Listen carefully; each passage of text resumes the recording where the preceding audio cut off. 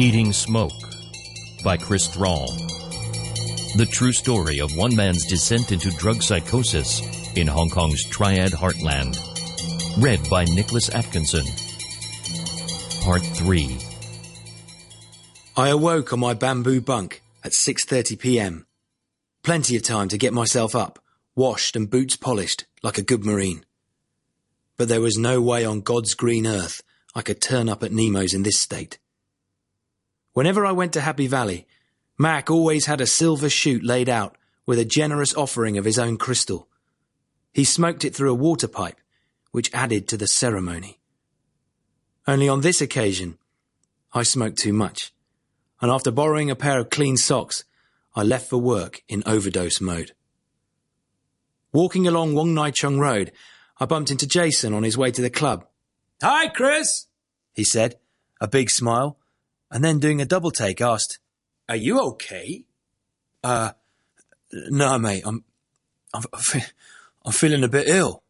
"Take the night off," he said reassuringly. "I'll tell Paul you're sick." Thanks, Jace," I replied, sloping off sideways like the town drunk, feeling 7 shades of idiot. I arrived at Nemo's the next evening, only to find another Westerner on the door wearing a club sweatshirt, a short, skinny guy with a frizzy blonde ponytail. "You must be Chris," he said with a clipped South African accent. "Yeah. And you are?" "I'm Drick." "Drick?" "Hendrik. I work at the Pink Panther, but Paul asked me to help you out for a few nights." "Because of what happened with the girl?" "Yeah, you screwed up." Inside, I apologised to the Dai-Lo for not coming to work the night before. "It's okay," he said, and I knew to say no more. In the morning, walking back to my apartment through the glorious sunshine and bustle, I felt full of the joys of the Hong Kong spring. I was pleased. My Hong Kong adventure was at last going smoothly. Proud of my job and of building up my guanxi and wan chai. I said hello to my newest friend, the dry cleaning man, who stood behind the counter in his open front shop, a block from my home. He reciprocated with a beam and a, "How are you?" Yeah, everything was going well. I lived in Wan Chai's filthy back streets. I got a kick out of working in this environment, with tough-nut Hong Kong workmates surrounding me.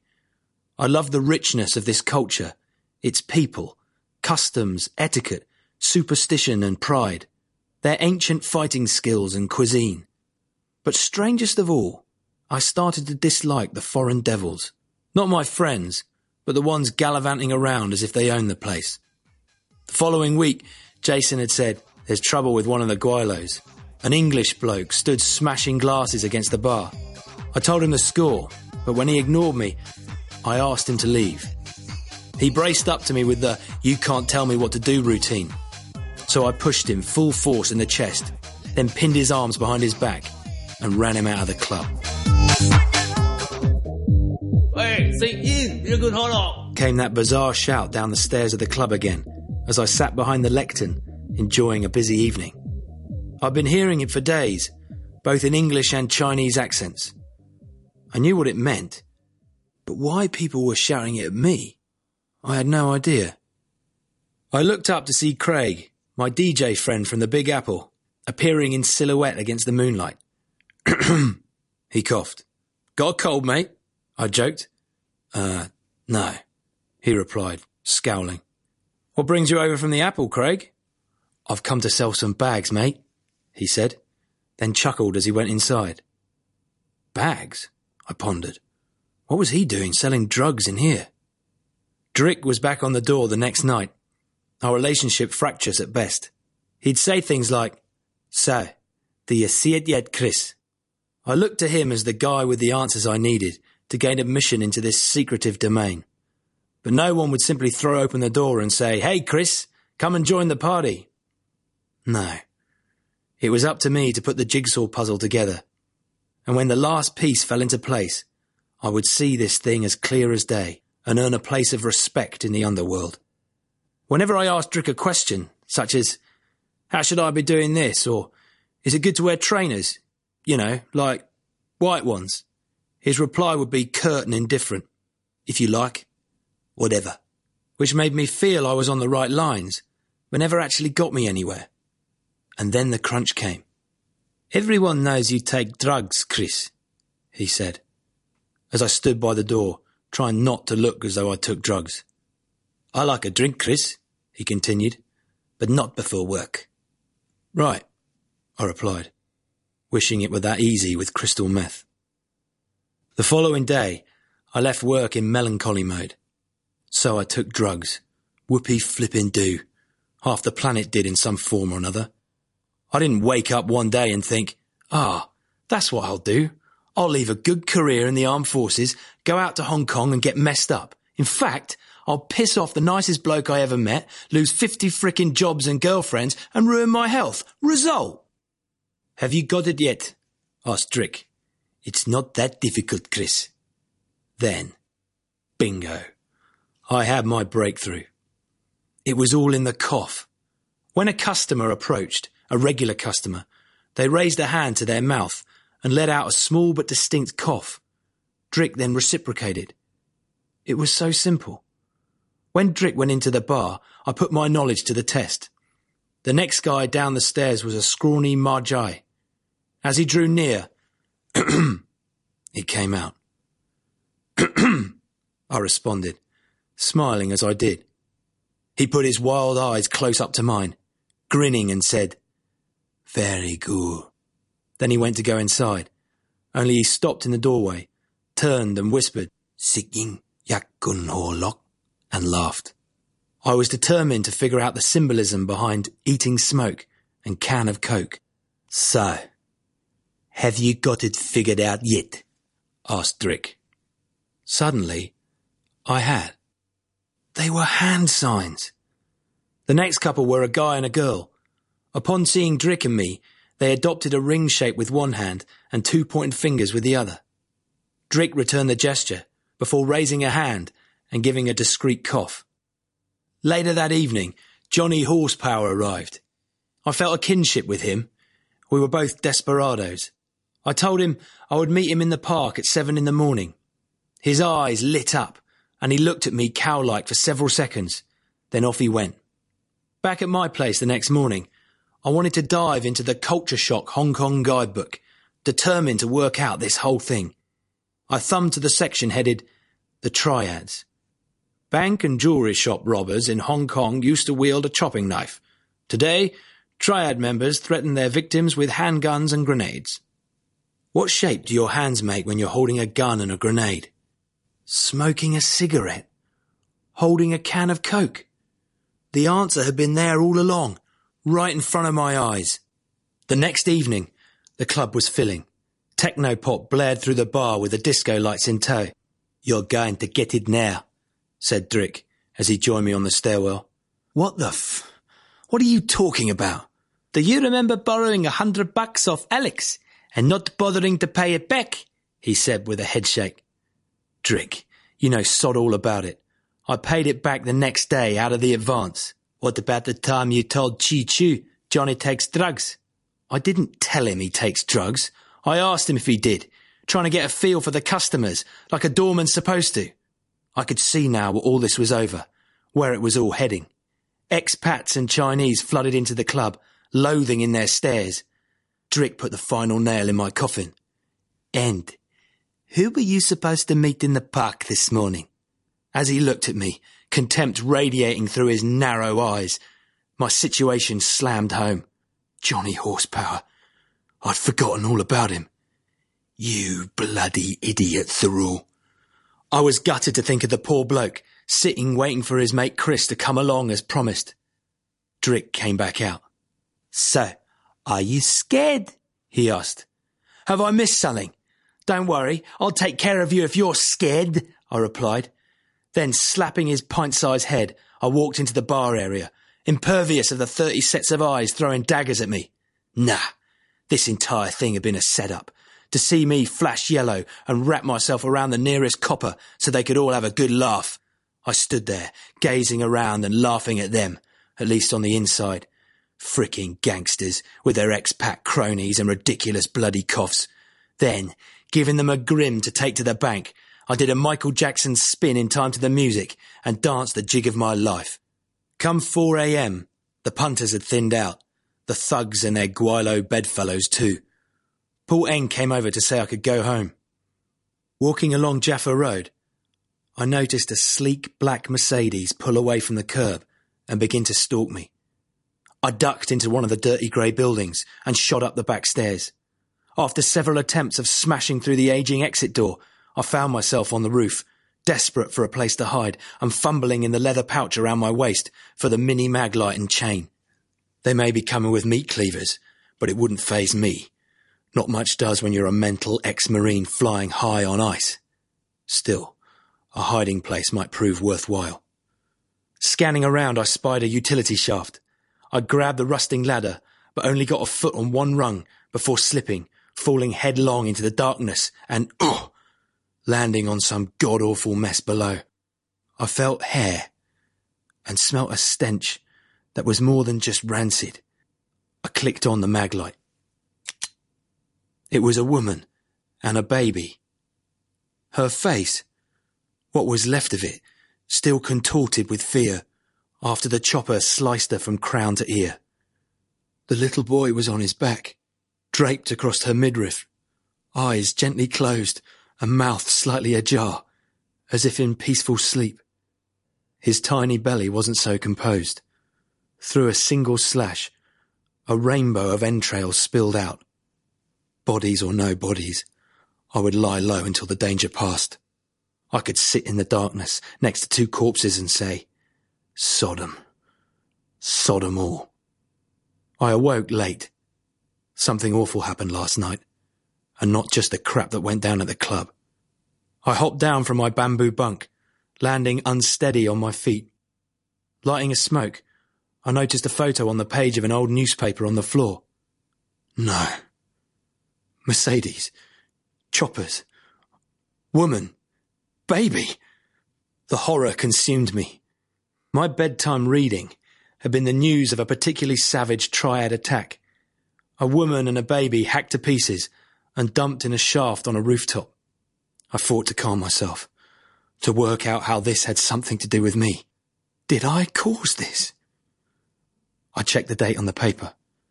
Thank God. It was May 15th, 1995. 3 days before I had arrived in Hong Kong. The bodies had been a figment of my fractured subconscious. My life had descended into such drug-warped chaos that reality and fantasy had blurred. I wasn't going to be the laughingstock of this town. If I was going to get the regard back that I'd once been so proud of, then I had to knock the meth on the head. With my stash now gone, I climbed back up onto my bed, pulled the blanket across my midriff and, wondering how I would cope with my new resolution, drifted off to sleep. Getting up for work on Monday hadn't been too bad, after almost 36 hours sleep.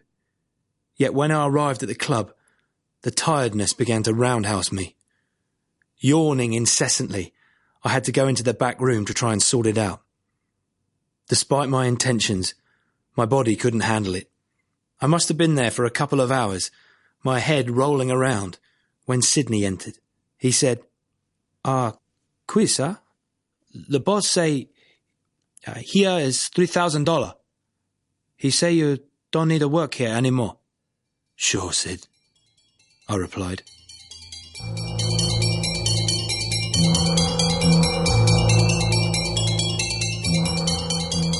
When morning broke, it wasn't only sunlight pouring through the window, filling my life with light. It was something inside. I had lost almost everything, but most of all, the chance to claw back some self-respect and show the doubters I wasn't anyone's fool and could work this thing out. There was only one option left. It was time to go and jump off one of the 40-metre-high cranes into the harbour. That would do the trick. Ultimate confidence in one's own ability, and much more belief than that lot had put together. After a smoke from my dwindling stash, I set out with a newfound contentment. It wasn't a bad old day for it either. And as I strolled through Wan Chai, heading in the general direction of the tall cranes, the warming rays complemented my sense of purpose. I walked right the way along Jaffa Road, swapped over to Harcourt Road, and passed by the gates of HMS Tamar, the naval base I stayed at when I arrived here all those months ago. I walked further through the back streets of Western District, the buildings getting older and greyer, the roads narrower and emptier, the sky more overcast and threatening. Although feeling lonely, I knew I had to press on. Looking down an alleyway, I saw it led to a courtyard surrounded by housing blocks. 2 boys were playing football, taking it in turns to stand in a small goal they'd set up. I went inside. One of them passed me the ball, and as we took it in turns to shoot and save penalties, it felt great to have uncomplicated company. I walked right through the morning and into the afternoon, finding myself at the far end of the island seafront in a place called Kennedy Town. Not having seen a crane, let alone jumped off one, I sat down on the harbour wall and tried to get my bearings. I turned back towards the city centre, feeling despondent my mission hadn't come to much, only adding to my confusion if I was honest. I went into a petrol station. I knew how to show the critics my worth and integrity. I went up to the counter and shoved my cash into the charity box. Every last note and coin went in. As the female shop assistant stood there smiling and saying, "Dolce, dolce," I left feeling I'd shown my true colours. And if they still insisted on hating me, well, what else could I do? I'd spent all I could, in every sense of the word. I exited the lift to find my floor bathed in the moon's enigmatic glow. After smoking some ice, I made my way back out to the landing. Someone in the building across the road shouted something about the guaylo. When I looked over, I saw the fat lady again, or at least her silhouette behind the frosted glass. Not a hairbrush in her hand, but most definitely a microphone. It was all starting to make sense. I rushed back to my room, delved into my briefcase, searching for a letter I'd kept in there. A special letter, sent to me by my second cousin, Paul. Paul had joined the Marines as a junior, rising to the rank of colonel. When it's 2 a.m. and you're walking across Dartmoor in the rain, you'll really wonder why you joined, but I promise you it's all for a reason, and will all make sense in the end. I suddenly realised that Paul was referring to the commando crawl, the technique of edging your stomach along a rope suspended between 2 high points. It wasn't so we could board an enemy ship by stealing up the mooring lines. It was so I could shin across the wire to the building on the other side of Jaffa Road. It was so simple. This whole thing is not over until the fat lady sings. Now I knew the reason why I'd come to Hong Kong. I had to prove it to the bastards who doubted me, the bloody disbelievers who dared question my integrity and blatantly laughed at me. I would show them. I would show them all. Right now. I went up to the roof, peering over the edge, to look down into the roof dweller's patio. I could see the wire with the pipe attached to it, secured to the parapet and shooting out into the night, to fix onto another metal ring on the fat lady's balcony, right outside the room where she continued her operatic performance. As quietly as possible, I dropped the 8 feet down. Then I climbed up to sit aside the parapet, reflecting on my commando training. Laying my body onto the wire, I felt excited, knowing that when I got to the other side, the mystery would be over, my worth shown, and this whole Hong Kong escapade done and dusted, in the bag. I began to shin along it, wincing as the plastic ties, every 12 inches, scratched wickedly at my chest through the fabric of my t-shirt. A few feet out, I stopped. Will this wire take my weight? I haven't checked it for safety. Come on, Marine. The hand of the Almighty reached down out of the heavens to slap some sense into my dumb, blinkered self. I suddenly realised what a fool I'd been. What the hell was I doing? I didn't care for this stupid cult gangster crap. As far as I was concerned, they were a bunch of misfitting cowards. Pathetic, spineless crap bags who got their kicks from humiliating people and setting them up to be murdered. I didn't have to prove a single bloody thing to those bastards. I didn't have to prove anything to anyone in this world except my little brother and my family and my friends back home, the ones who genuinely cared for me. How would it be if my brother Ben had to hear the news that I'd become a drug addict in Hong Kong and had thrown myself off a skyscraper? Because that's how they'd report my death. A pathetic suicide by a drugged-up loser. No bloody way. I didn't have to prove anything to anyone. Only him. It all seemed so clear. I'd come out to Hong Kong a determined, driven man. But now look at me. I climbed off the cable and headed back to my room. This time by the direct route, straight through the exit that the roof dweller had wedged shut. He could go to hell as well. I was angry now. I hadn't asked for this. Okay, maybe I took the meth, although in truth, those crafty little crystals chose me. Made me feel normal for the first time in my life. The person I wanted to be. Better than having ridiculously big muscles and ego-fueled cars. But either way, I didn't deserve to end up like this. In this undignified state. In this killing house. This killing house! Oh! Smash! The mirror from the junk room. And crash went Chris Thrall down amongst the broken glass and other crap strewn across the pitiful mess of a floor.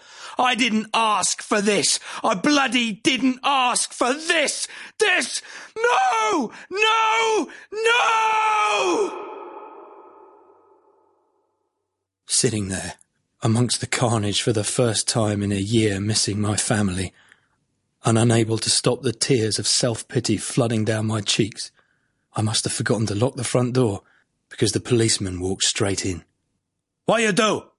he shouted, scanning the mess and appearing angry and bewildered. I'm having a bit of trouble dealing with things, officer." "Don't do the drug!"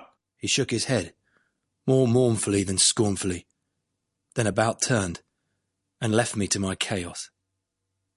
In the morning, there was a knock on my door. "Chris, you'll have to go now." "I know, mate." The time had come. Not only had I gone a little over the top with the restructuring of the place and waged psychological warfare on the neighbours, but I couldn't pay the rent. I packed my Bergen, grabbed the fake leather holdall out of the junk room to carry all the books, and then went back and stashed my boogie box in the clutter, as it was too much to carry.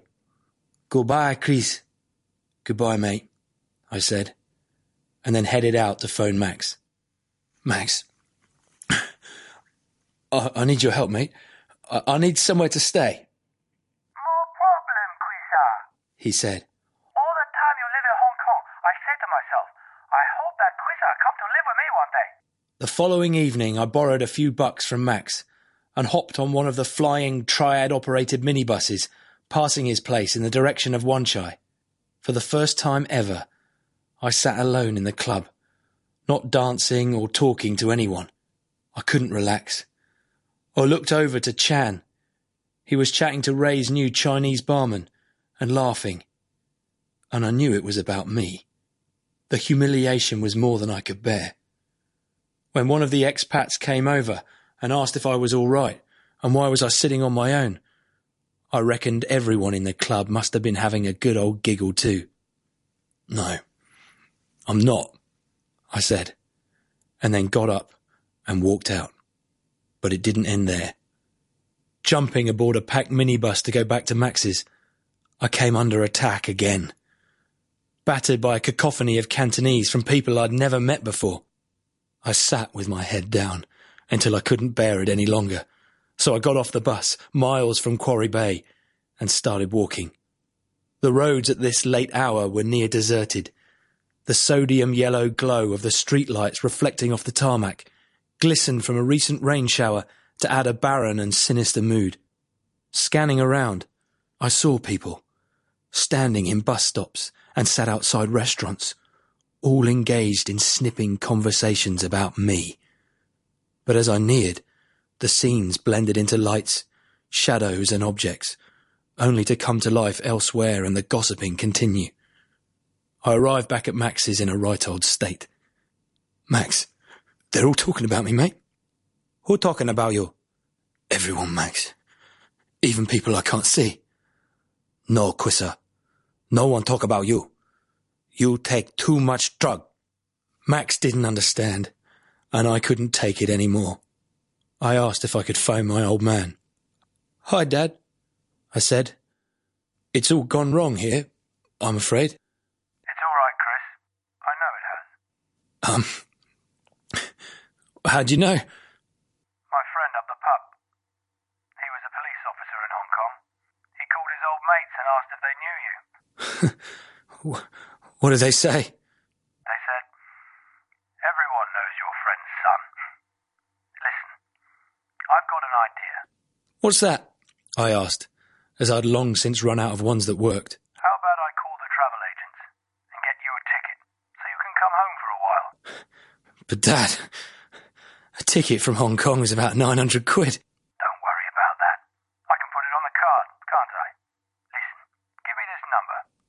When the telephone rang half an hour later, and he said, Look, son, how about you go to the airport tomorrow and take the 5 p.m. Virgin Atlantic flight to Heathrow, and I'll be there to meet you. it suddenly seemed my only option. Only for a short time, though, just to get myself sorted. But before I did, there were some things I had to do. It was a Sunday morning in the Big Apple. Ray stood behind the bar, looking relaxed and serving drinks to a few expats sat around. I'm off home, guys. Only for a while, though, just to get myself sorted, you know. I think that's a good idea, Chris, said Ray, ever the kind man he'd been during my time here. As I walked out of the Apple, a chorus of good wishes caught me up. I turned and said, Guys, I'm not going home because I'm a drug addict, you know. I'm just sick of getting crushed on the MTR. For some reason, it didn't get a laugh. So feeling foolish, I continued up the stairs. Max was at home chatting to Jackson. We smoked some ice, and after I'd packed and slid a packet of crystals into the lining of my boot, they helped me carry my Bergen, brief bag and case, and smelly bag of books to the MTR, offering to accompany me to the airport. The jumbo jet stood alone on the tarmac at Kai Tak, engines warmed, its wing and tail lights flashing expectantly. I stopped halfway up the steps, turning for a final look out over the apron to see Hong Kong. It was my Hong Kong, and I had to say goodbye before getting on the plane. On that warm, clear evening, the 23rd of June 1996, I gazed at the awe-inspiring, shimmering in the dark, neon-highlighted, skyscraping bloody wonderment, the incredibleness of which had been my extraordinary home for 13 months. And as I turned to walk up the last few steps, I knew I would return to the fragrant harbour. I've never been back.